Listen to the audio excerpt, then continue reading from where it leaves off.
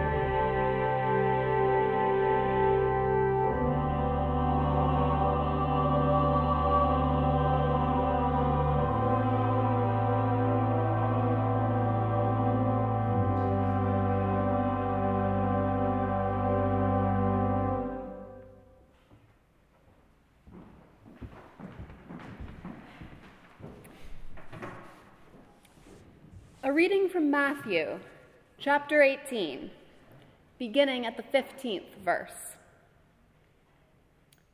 If another member of the church sins against you, go and point out the fault when the two of you are alone.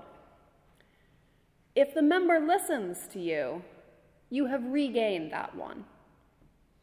But if you are not listened to, take one or two others along with you, so that every word may be confirmed by the evidence of 2 or 3 witnesses. If the member refuses to listen to them, tell it to the church. And if the offender refuses to listen even to the church, let such a one be to you as a Gentile and a tax collector. The word of the Lord.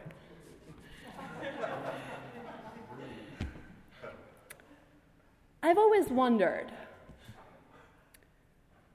who is she, the person this passage speaks of? The one whom we're told has sinned. What was it that made her bind herself to this community? And what has she done that bond is now strained? I've never been able to read this passage without asking those questions. Some of this, to be sure, is idle curiosity. But if it were all idle curiosity, I wouldn't be standing at this lectern asking you to wonder these things with me. No, I ask these questions because I do believe that the answers matter. After all, I've seen churches cut off ties with people because they're gay or because they're transgender. And on the other hand, I've seen churches utterly indifferent to the bigotry and racism of their congregants.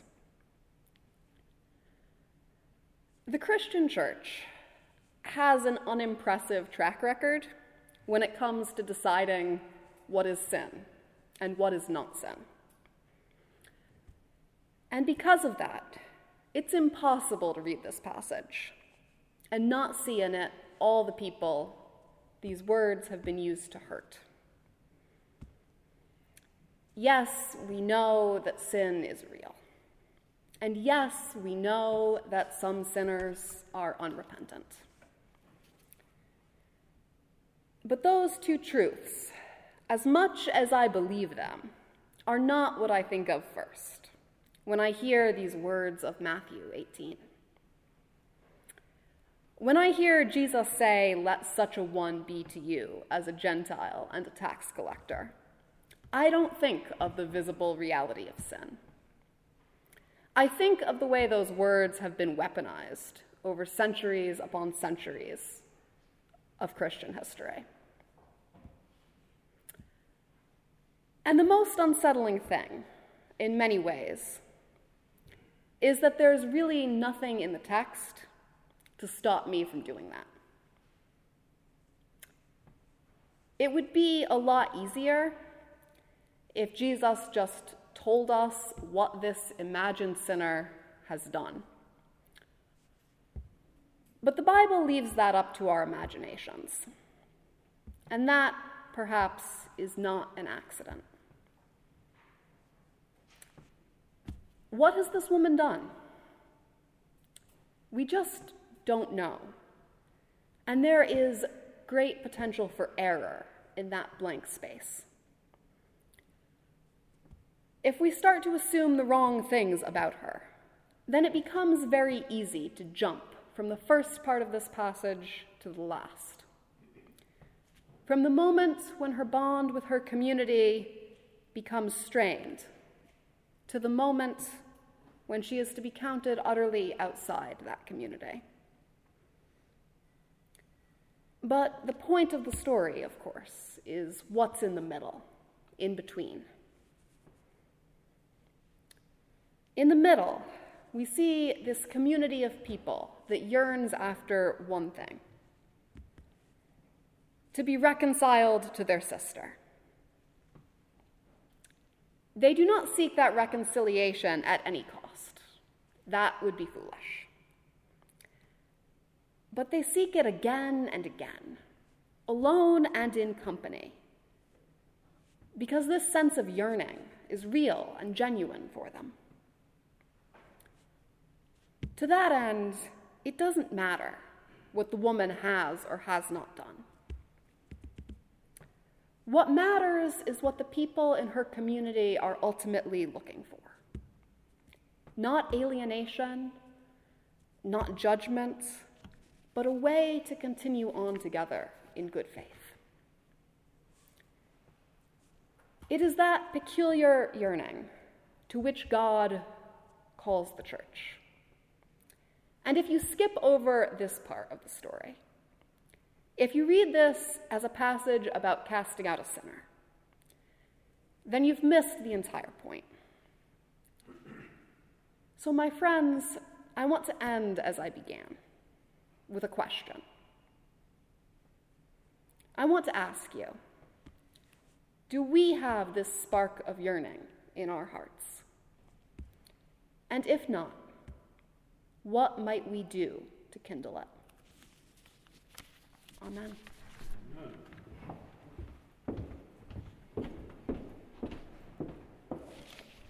Will you please join me in saying the Lord's Prayer? Our Father, who art in heaven, hallowed be thy name. Thy kingdom come, thy will be done, on earth as it is in heaven.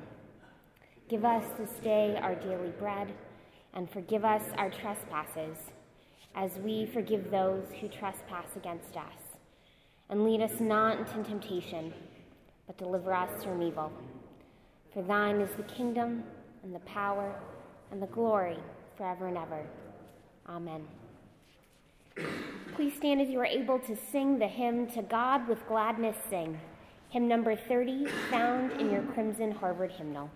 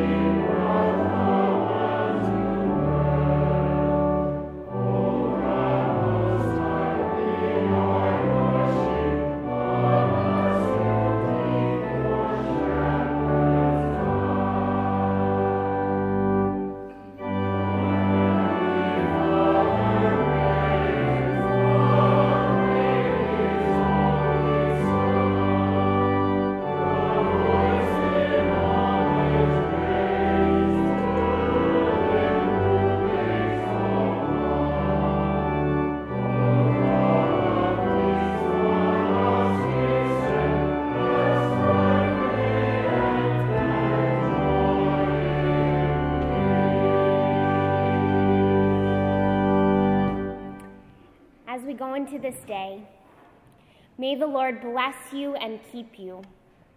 May the Lord's face shine upon you and be gracious unto you. And may the Lord grant you peace. And the gathered people said, Amen.